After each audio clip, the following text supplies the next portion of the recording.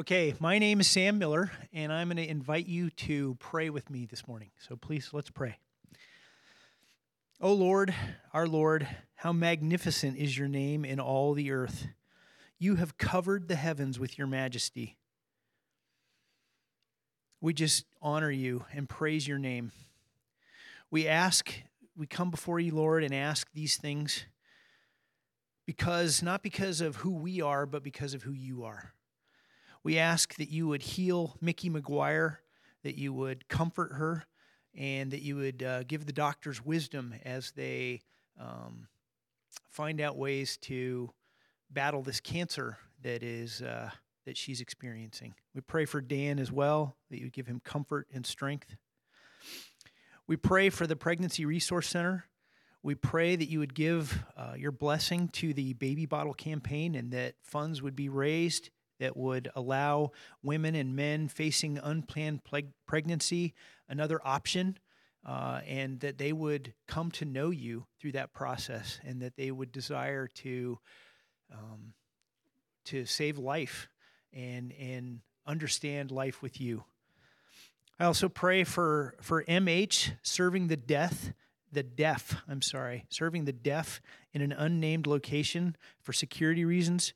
We pray for protection and fruitful spreading of the gospel among the deaf there. I also pray for Stephanie. I'm really excited about this, the Bible store, the bookstore, and I just pray for your blessing on that there in Tunisia. And I also pray for Stephanie that as she transitions to Colorado, that you will bless her, that you will help her to have a smooth transition and really have a place to connect with other believers there in Colorado, and that you would help her ministry there to flourish. I pray for the Hill. Brett is speaking at the Hill this morning, and we just pray that you would bless their service there in Roanoke and be with Brett. Help him to speak clearly and to spread the gospel. We also pray for the Ukraine. We pray for protection for our brothers and sisters that are in that area. We also pray for peace, that people would be drawn to you. And we just ask for, it's complicated, but we just ask for peace, Lord, that we ask that the rulers that are able to affect change, that you would fill them with your Holy Spirit and help them to keep peace in that area. And lastly, I pray for Ryan. I pray that you would fill him with your Holy Spirit, speak through him, fill us with your Holy Spirit, and help us to be open to what you have to say to us this morning. It's in Jesus' name we pray. Amen. Amen. Thank you, Sam. Good morning, everybody. We're going to be in John chapter 14 today, so if you want to turn there, you can. My name is Ryan Litton. If you don't know me, I am one of the people who gets to preach here occasionally. I'm not the pastor here, but pastoral resident, I think, is my title. If I have a title, I don't know. If I didn't have a title before, I do now. I'm just going to give myself that title, pastoral resident. That's what I am. So I'm excited to be with you this morning and to talk about John 14. In spite of the fact that there are some challenges in this text, Jesus gives us some softballs like the Father is greater than I, and anything you ask me, I'll do. Easy things to understand theologically, and so it's a fun text. So when Brett asked me to preach this text, I responded, I think I'm going to be sick that day, so you should find someone else. But in spite of that, this is a great text, and I really enjoy it. Jesus is comforting his disciples in their anxiety, and I struggle with anxiety sometimes, and that's a lie. I struggle with anxiety a lot of the time. And so it's just nice to see that Jesus is comforting his disciples in the midst of that. It's nice to see how he's going to approach that in my life, because that's how he's approached it in others' lives. But as usual in our sermons, we're going to start with a question. So there's something I want you to ponder as we're going through the text today, and that is, what did Jesus accomplish for us? If you had to sum up Jesus' work, what would you say? What would you say Jesus has done for us?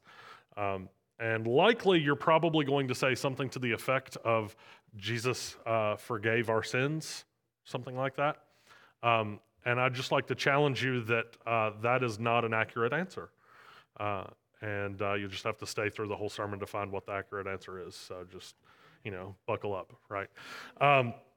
Speaking of buckling up, this is the second service, so this is the second time I've preached the message, so you guys get to get the second draft. And that's helpful because after the first service, at the very end of the first service, I was like, man, I kind of took the easy way out on a few things. And then right after the first service, Neil came up to me and he was like, you should stop taking the easy way out on things. And I was like, dang it, like, okay, so we're not going to take the easy way out. So buckle up, this is going to be fun.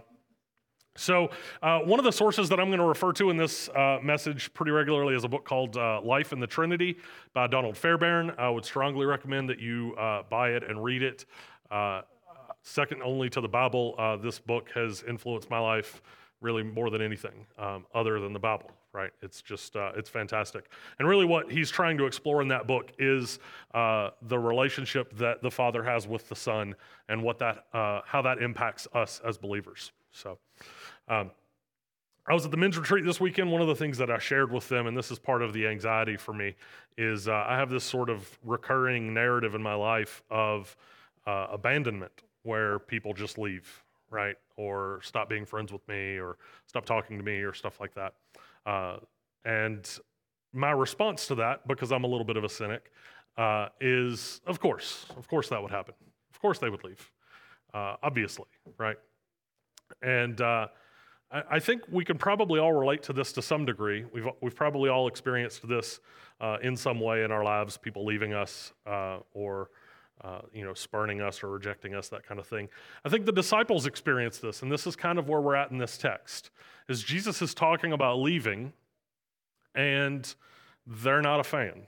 And we can appreciate this, right? If you've been working with Jesus for several years and things seem to be going better and better and better, all of a sudden for Jesus to say, and I'm going to be leaving soon, that's not going to be fun, right? No, I'd rather you not, right? I'd rather you stay or give me some more details about it, right? So I can imagine their response when Jesus says this, that it's just sort of like, of course this would happen. Of course the Messiah would leave us. What are we going to do? How are we going to manage?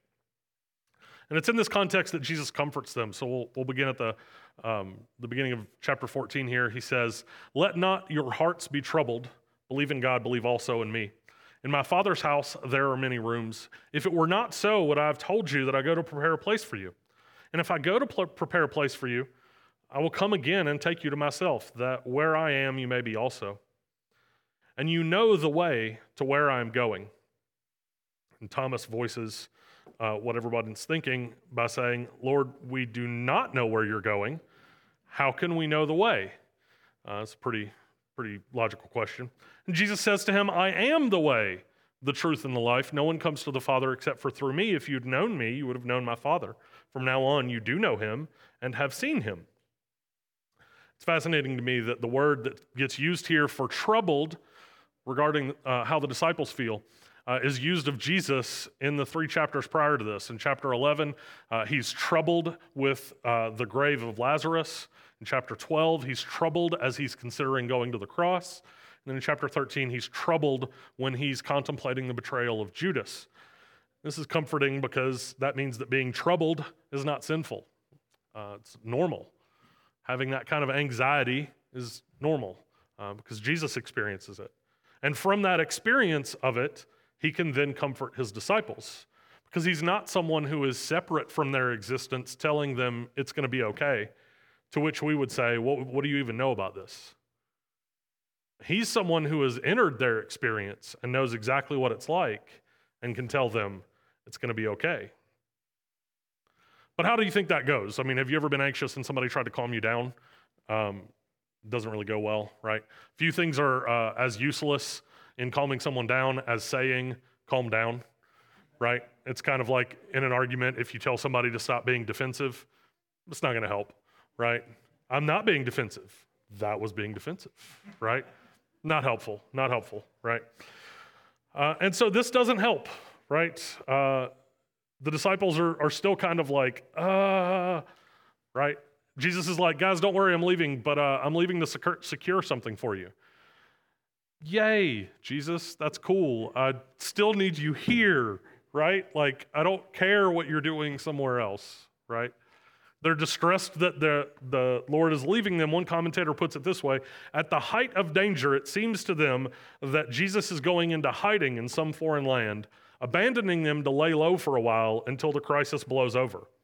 They are aghast, agitated, filled with panic and apprehension at the thought of being left leaderless at such a crucial juncture.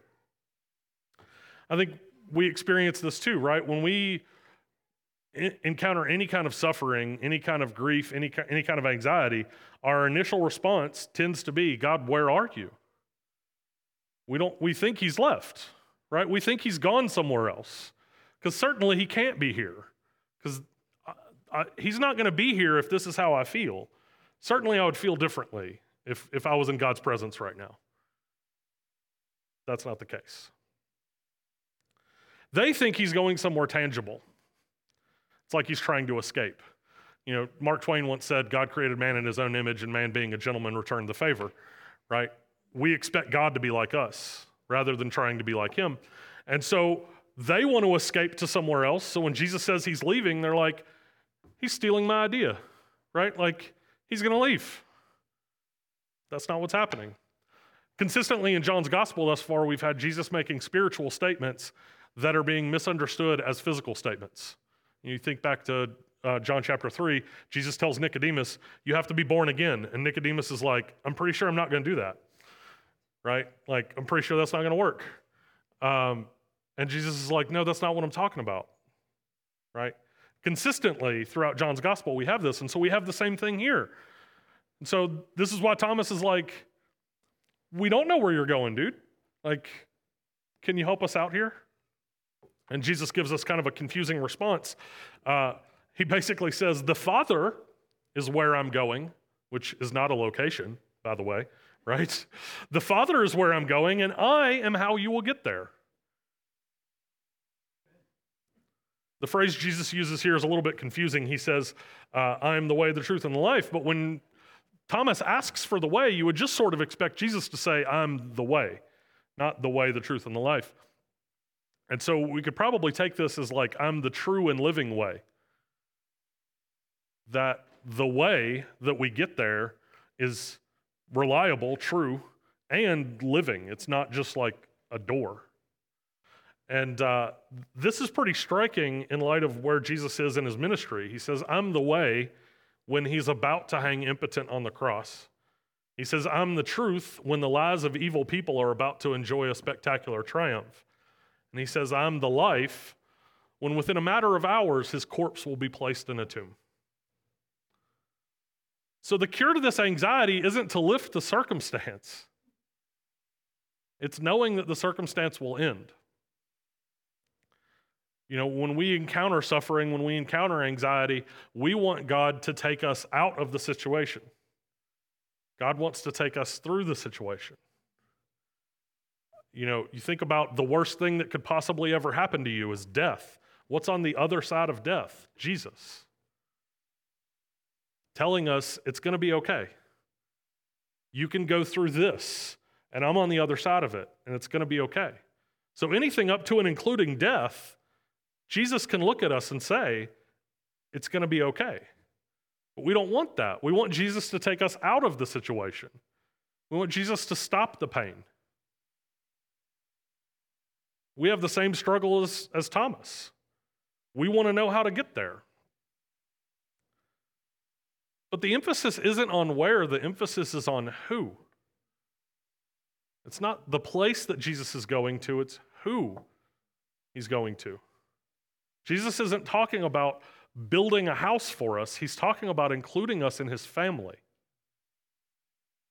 See, in the ancient world, you have this kind of metaphor of the Father's house. It doesn't refer to the physical structure. It refers to being included in the family and being under the protection and providence of the Father. This is why in Genesis, when God tells Abram, you are to leave your father's house and go to a land that I will show you, it's kind of like a big deal because it's not like leave that structure. No. This is like leave everything that's keeping you safe and go to where I tell you you're going to go. That's what the Father's house refers to. And so when Jesus says he's going to go to the Father's house and include us in that, he's inviting us into his family. You're in God's family now. Jesus is trying to get the disciples to see that higher reality. He's not trying to encourage them with a retreat from the world. He's not trying to encourage them with an easy button that gets them out of the pain. He's trying to encourage them with stability that exists through the pain. That as everything is falling apart, they have something stable. They have a family that's stable. You think about early Christians who, when they convert to Christianity, likely lost their family. Why do you think early Christians call each other brother and sister so frequently? Because early Christians were constantly affirming to one another, even if your family left you, you have a family. No matter what has happened to you, you have a family. What does Jesus say when they're like, your mom and your dad and your brothers, they're looking for you? And he's like, who are the members of my family? These people, right? This is a transformational reality that Jesus is trying to give to the disciples, and they just want the easy way out of the pain. So Jesus says, you will see the Father at the very end of that statement to Thomas. And what does Philip do? Philip says what any of us would say. You said we see the Father, we will see the Father. Are you going to show us the Father? Can you burning bush for us, or something? Philip said to him, Lord, show us the Father, and it is enough for us. And Jesus said to him, have I been with you so long, and still you do not know me, Philip? Whoever has seen me has seen the Father. How can you say, show us the Father? Do you not believe that I am in the Father and the Father is in me? The words that I say to you, I do not speak on my own authority, but the Father who dwells in me does his works. Believe me that I am in the Father and the Father is in me, or else believe on the account of the works themselves. Truly, truly, I say to you, whoever believes in me will also do the works that I do, and greater works than these will he do, because I am going to the Father. Whatever you ask in my name, this I will do, that the Father may be glorified in the Son.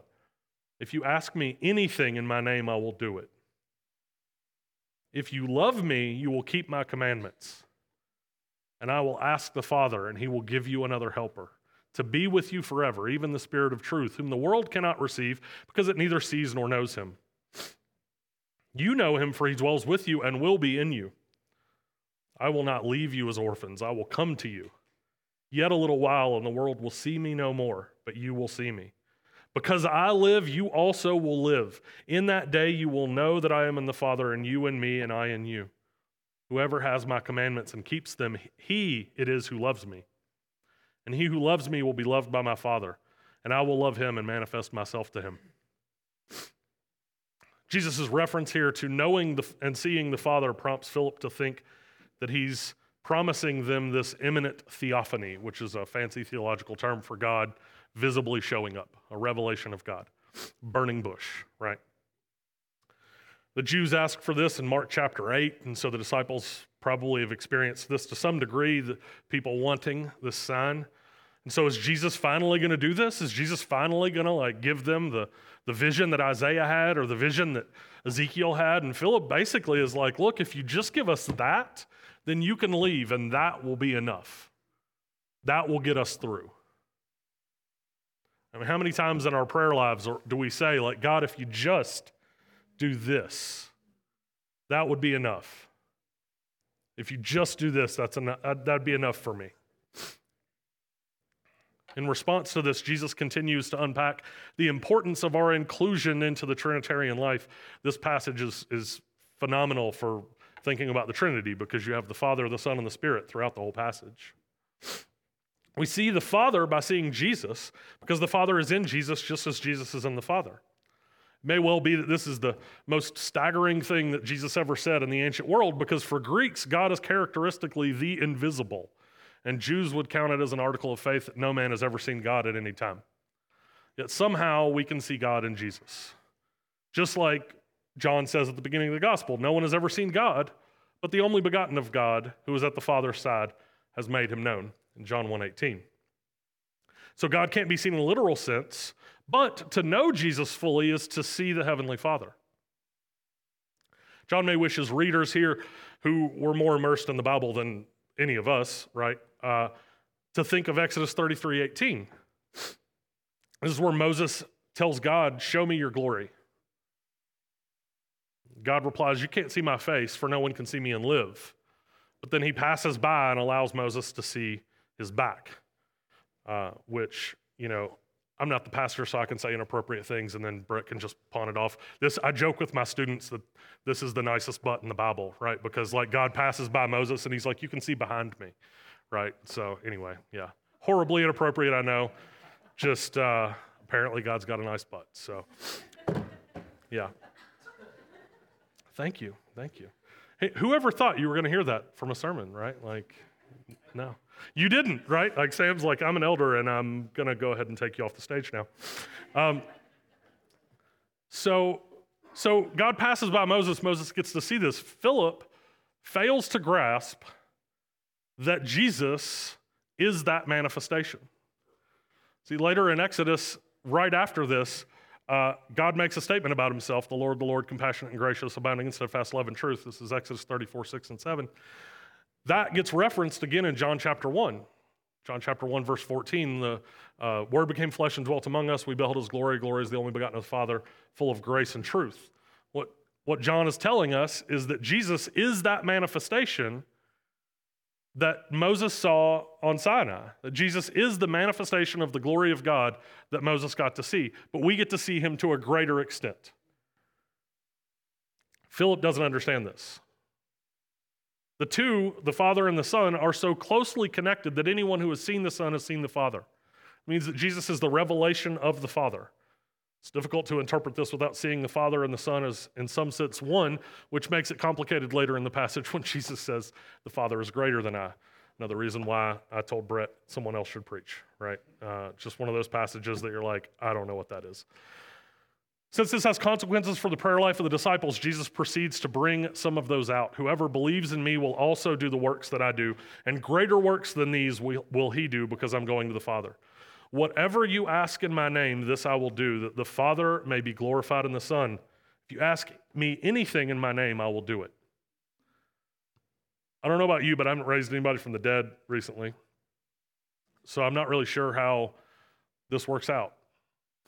And taking the easy way out in the early service, I made the joke that I can't just say Ferrari B in the name of Jesus, right? That's an easy example for, God doesn't just give me whatever I ask for. But then you think about losing somebody you love. And you pray.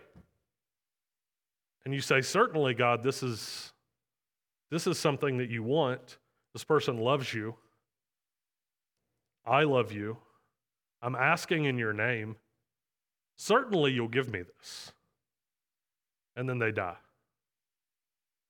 And you read this passage and you're like, maybe I'm not a genius, but this seems pretty straightforward. Anything means anything, right? So how did I get that wrong?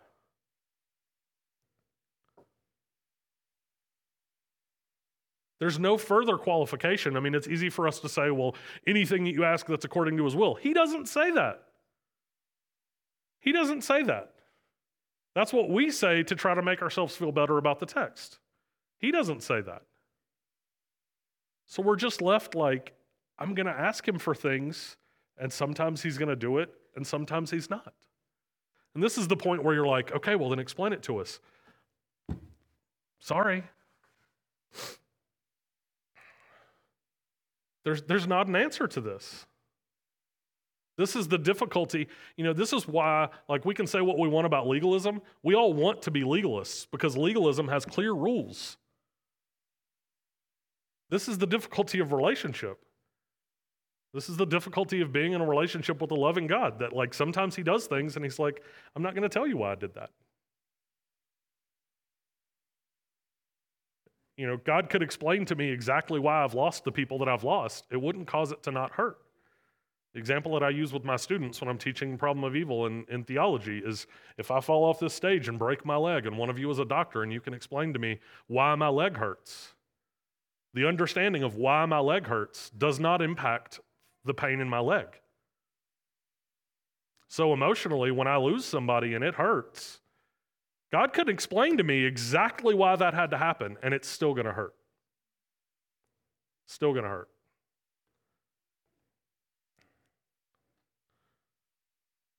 There are some things we can say about this, even if we can't fully resolve it. He says this thing, these things are going to be true because he's going to the Father. So we're no longer going to see the Father in Jesus because we won't see Jesus anymore. So what are we to do? We see Jesus in each other. And through that, we see the Father. Jesus goes on to say that the Father will give us another helper, the Spirit of truth.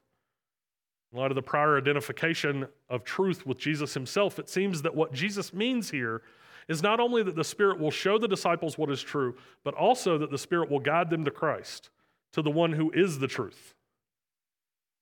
Furthermore, we need to read the statements about what is Jesus's and what belongs to the Father in light of what Jesus has said about the love between the Father and the Son. Fairbairn, the book that I recommended, puts it this way. He says, if it is correct to make these connections, then Jesus is saying here that the Holy Spirit, by coming to dwell in believers, will bring us to Christ, who is the truth, and will cause us to share in that which Christ possesses, namely his eternal fellowship with the Father. This action of the Spirit will bring glory to Christ because it will share the glorious presence of God the Son with us. Jesus thus implies that the Holy Spirit brings believers into the fellowship that characterizes the Trinity.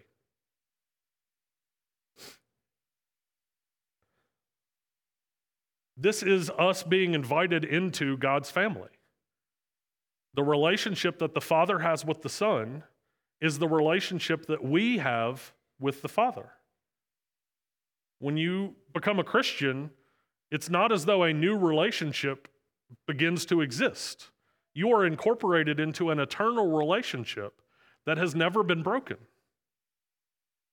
You are incorporated into eternal love that has never been broken. And if you have that kind of union with God, what more could you possibly want? Just like with the disciples, this is a matter of perspective. I want the Ferrari, or I want someone that I love to be back from the dead. And Jesus is like, you're just missing the point. That's not what I'm talking about. There is a bigger picture here that you are not aware of, and I'm asking you to trust me. I'm asking you to trust me. I mean, at the end of the day, the problem of evil, if God's so good, why do bad things happen? The answer to that is not an answer. The answer to that is, at the end of the day, you have to decide, do I believe that God is who he says he is, or do I not? And that's what we have. Either he is who he says he is, or he's not.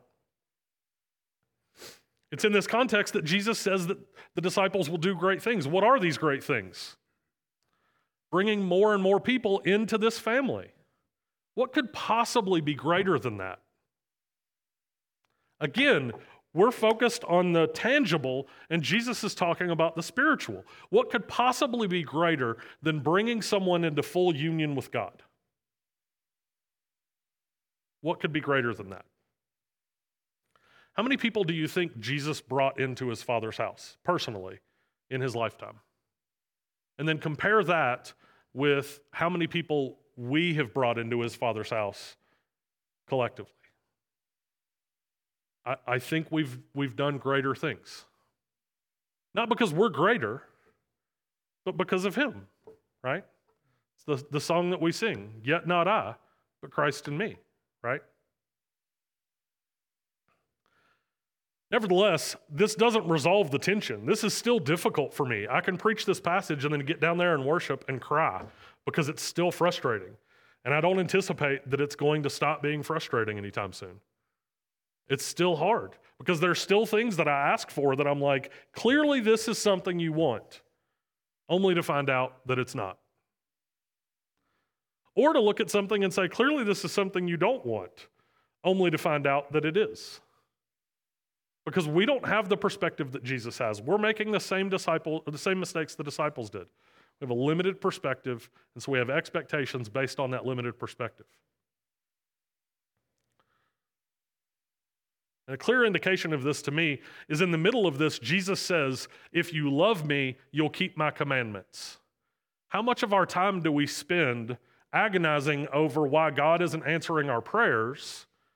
And let's juxtapose that against how often we spend time thinking about whether or not we're keeping the commandments.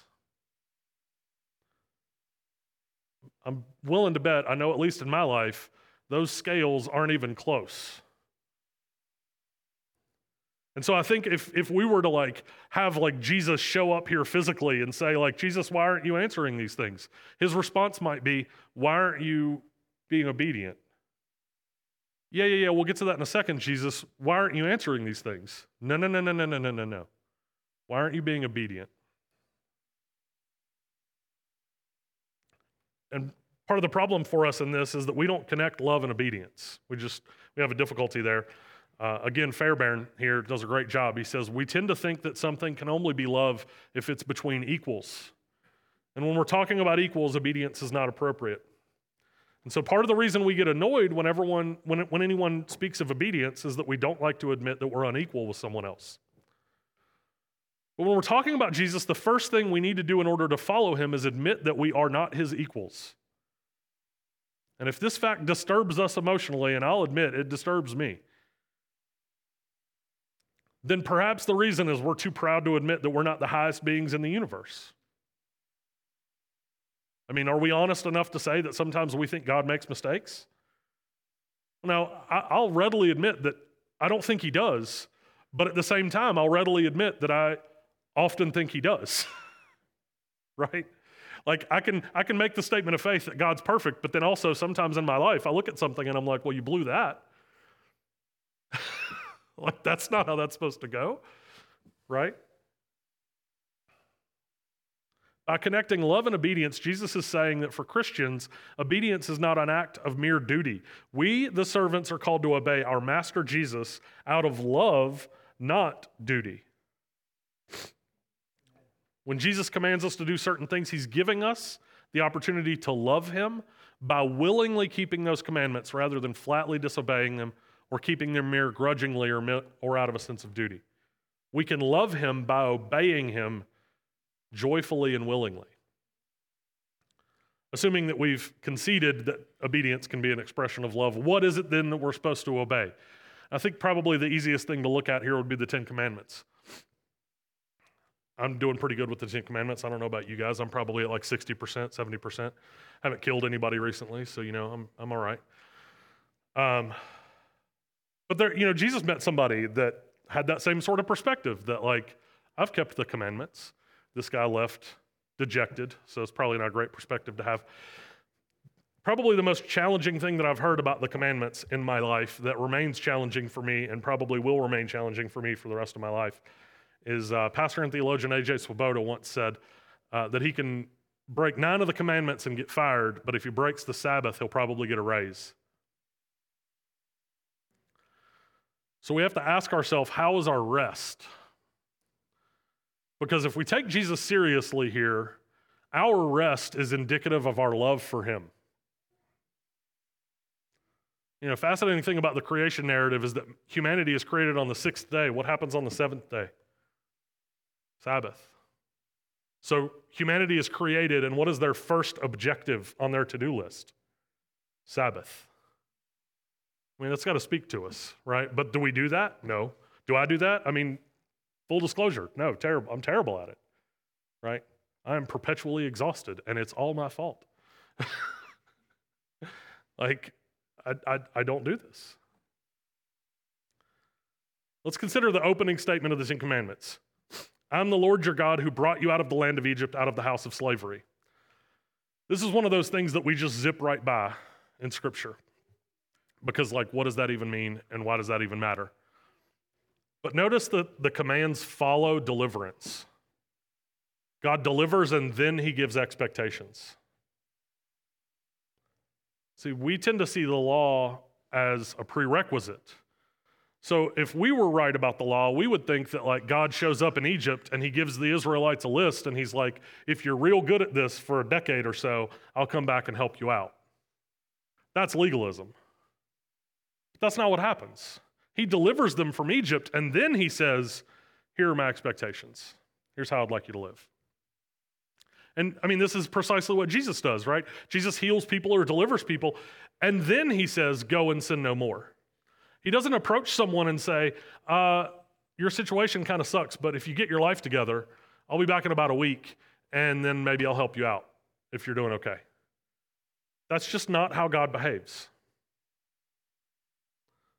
There's one little thing here that it's another thing that's easy to miss that honestly I didn't even catch until I was talking to Brett at the men's retreat about our sermon, because he's preaching the same text. And so we're going back and forth, right, about well, I'm going to talk about this and I'm going to talk about this. And then both of us sort of hit this point and we're like, whoa. It was great. Where do they leave before they receive these expectations? The house of slavery.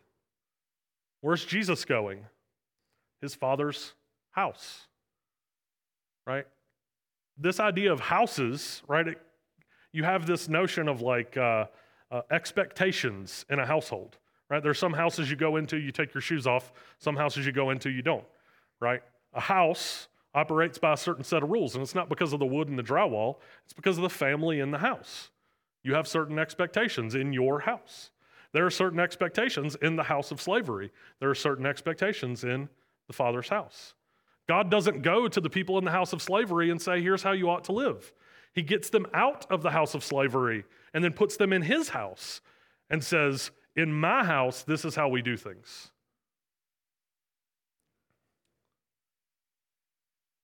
One of the things that my wife and I do with our children, who are here right now,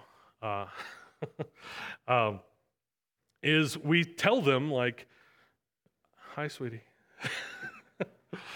We tell them this is how Littons behave.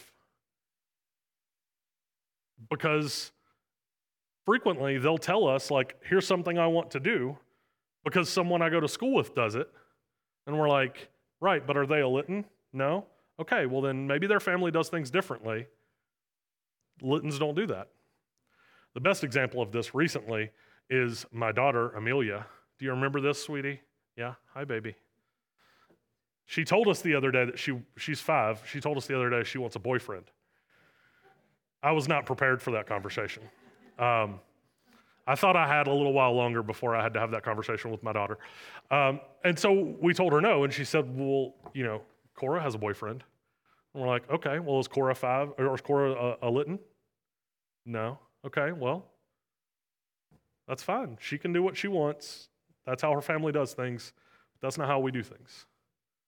And then for the next 20 minutes, she's in the back of the van just going, I want a boyfriend, I want a boyfriend. And I'm in the front going, oh, Lord Jesus, deliver me. Yeah, the joys of parenting. It's phenomenal. But that, we all have that, right? We all have family values that we incorporate that this is how our family does things. This is what Jesus is inviting us into. His family and his way of doing things. Let's continue in our passage. Judas, not Iscariot, which has to be the best parenthetical in the entire Bible, right? Judas, but not that one, right? Just to be clear, not that one. Said to him, Lord, how is it that you will manifest yourself to us and not to the world? And Jesus answered him, if anyone loves me, he will keep my word, and the Father will love him, and we will come to him and make our home with him. Whoever does not love me does not keep my words. And the word that you hear is not mine, but the Father's who sent me. Again, the disciples don't understand Jesus. Again, you have this, Jesus is going to reveal himself, but how are you going to reveal yourself to the disciples and not to everyone else, Jesus? Jesus is right, you're still thinking physically and not spiritually. You're still thinking what you want and not what I want, right? Take your shoes off, for goodness sakes, right? Follow the laws of the house, right? This is how we do things. So Jesus continues his merciful plea to them. These things I've spoken to you while I'm still with you. But the helper of the Holy Spirit, whom the Father will send in my name, he will teach you all things and bring to your remembrance all that I've said to you. Peace I leave with you, my peace I give you. Not as the world gives, do I give to you. Let not your hearts be troubled, neither let them be afraid. You heard me say, I am going away and I will come to you. If you loved me, you would have rejoiced because I'm going to the Father, for the Father is greater than I. And now I have told you before it takes place, so that when it does take place, you may believe. I will no longer talk much with you, for the ruler of this world is coming. He has no claim on me, but I do as the Father has commanded, so that the world may know that I love the Father. Rise, let us go from here. In closing out this section, Jesus emphasizes that they should not be troubled. Why? Because he goes to the Father. As we've seen, that means that the Spirit is sent to us, giving us a tangible link to both Jesus and the Father. We are not orphaned. We are not excluded. No matter what negative family experiences you have, Jesus' family will not do that to you. And sometimes we experience that from Jesus' family, right? But we don't experience that from Jesus and the Father, right? As Christians aren't perfect. I know I'm not. But Jesus and the Father are. In closing, there's three things I'd like to focus on, and this is from Fairbairn again. So again, just highly recommend that book. First, Jesus is not telling them to avoid becoming afraid, as though that were incorrect, right? As though it's wrong for them to be afraid. He's telling them to stop being troubled and afraid. So the peace that he offers to the disciples and to us is the antidote to fear and anxiety that the disciples already feel. Like them, most of us wish that the concerns of the world would just go away. I'm sure I'm the only person in here who's ever prayed to win the lottery, right? Because you don't want to pay bills anymore, right? I just don't want to do that again, right? Just want that stuff to go away. But they do not go away, and Jesus doesn't even seem to want them to. Which brings us to the second point. Jesus does not simply say he will give us peace. He says, my peace I give to you. And he explicitly says that this peace, his peace, is not the kind of peace that the world has to offer. When the world is able to offer us peace, which is never, basically, the peace it gives us is merely negative. It's just the cessation of hostility. It's just a ceasefire. But Jesus is offering us something different here, not the elimination of the storm, but the promise that one can find calmness in the midst of the storm. When there's merely a ceasefire, the hostilities can come back. So the world's kind of peace is temporary at best, but calmness in the midst of the storm can be deeper and more permanent because it doesn't depend on anything external. This is the kind of peace that he offers us. The third noteworthy thing about this passage is that the peace Jesus offers is connected directly to the Holy Spirit's ministry within a person. Jesus distinguishes between his ministry to people and the Spirit's ministry. He teaches them. The Spirit is going to remind them. And so as they face all of these non-peaceful aspects of their life from this point on, the Holy Spirit will remind them of what they have learned so that even as the storm rages about them, they can be people at peace with God and with themselves. As I said, Fairbairn's book is just amazing. You should buy it and read it, and then read it again, and then buy it for somebody else and have them read it, and it's great. It's through this book that my answer to our question was changed. I used to sum up Jesus' work by saying that he forgave our sins. Like I said, you probably would sum it up that way. Well, let me suggest to you that Jesus didn't die to forgive your sins. He died to unite you to God, and your sins were in the way.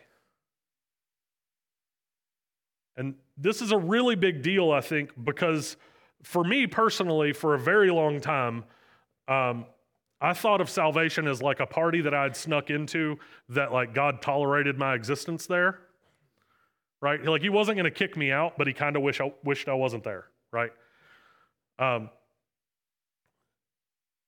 That's because of this narrative of like Jesus forgives my sins. So I'm going to come to Jesus and I'm going to get my sins forgiven. Now what do I do in Christianity?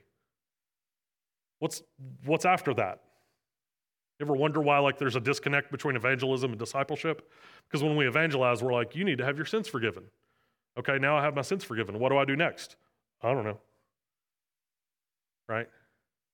It's the missing link here is that you don't come to Christ to get your sins forgiven. You come to Christ to be united to God, and your sins are in the way. So when you get saved, there's something for you. Union with God. a perfectly secure, loving relationship that is never going to end. You are now a part of a family that fully embraces you, fully loves you, and is never going to abandon you, never going to cast you out, no matter what you've experienced, no matter what you do. The perfect family. Our place in God's family is secure precisely because Jesus' place is secure. The Father cannot cease to love the Son, so the Father cannot cease to love those who are in the Son. We are in the Father's house, abiding by the Father's rules, and all that belongs to Him is ours. But what's more exciting than that is there's an open invitation from the Father to invite anyone to join this family. None of those people have to follow rules to get here. It's a free offer to everyone. That's the message that we're invited to spread. That's the greater work that we're enabled to do. That's the Father's house. So, church, let's grow our Father's family. Let's pray.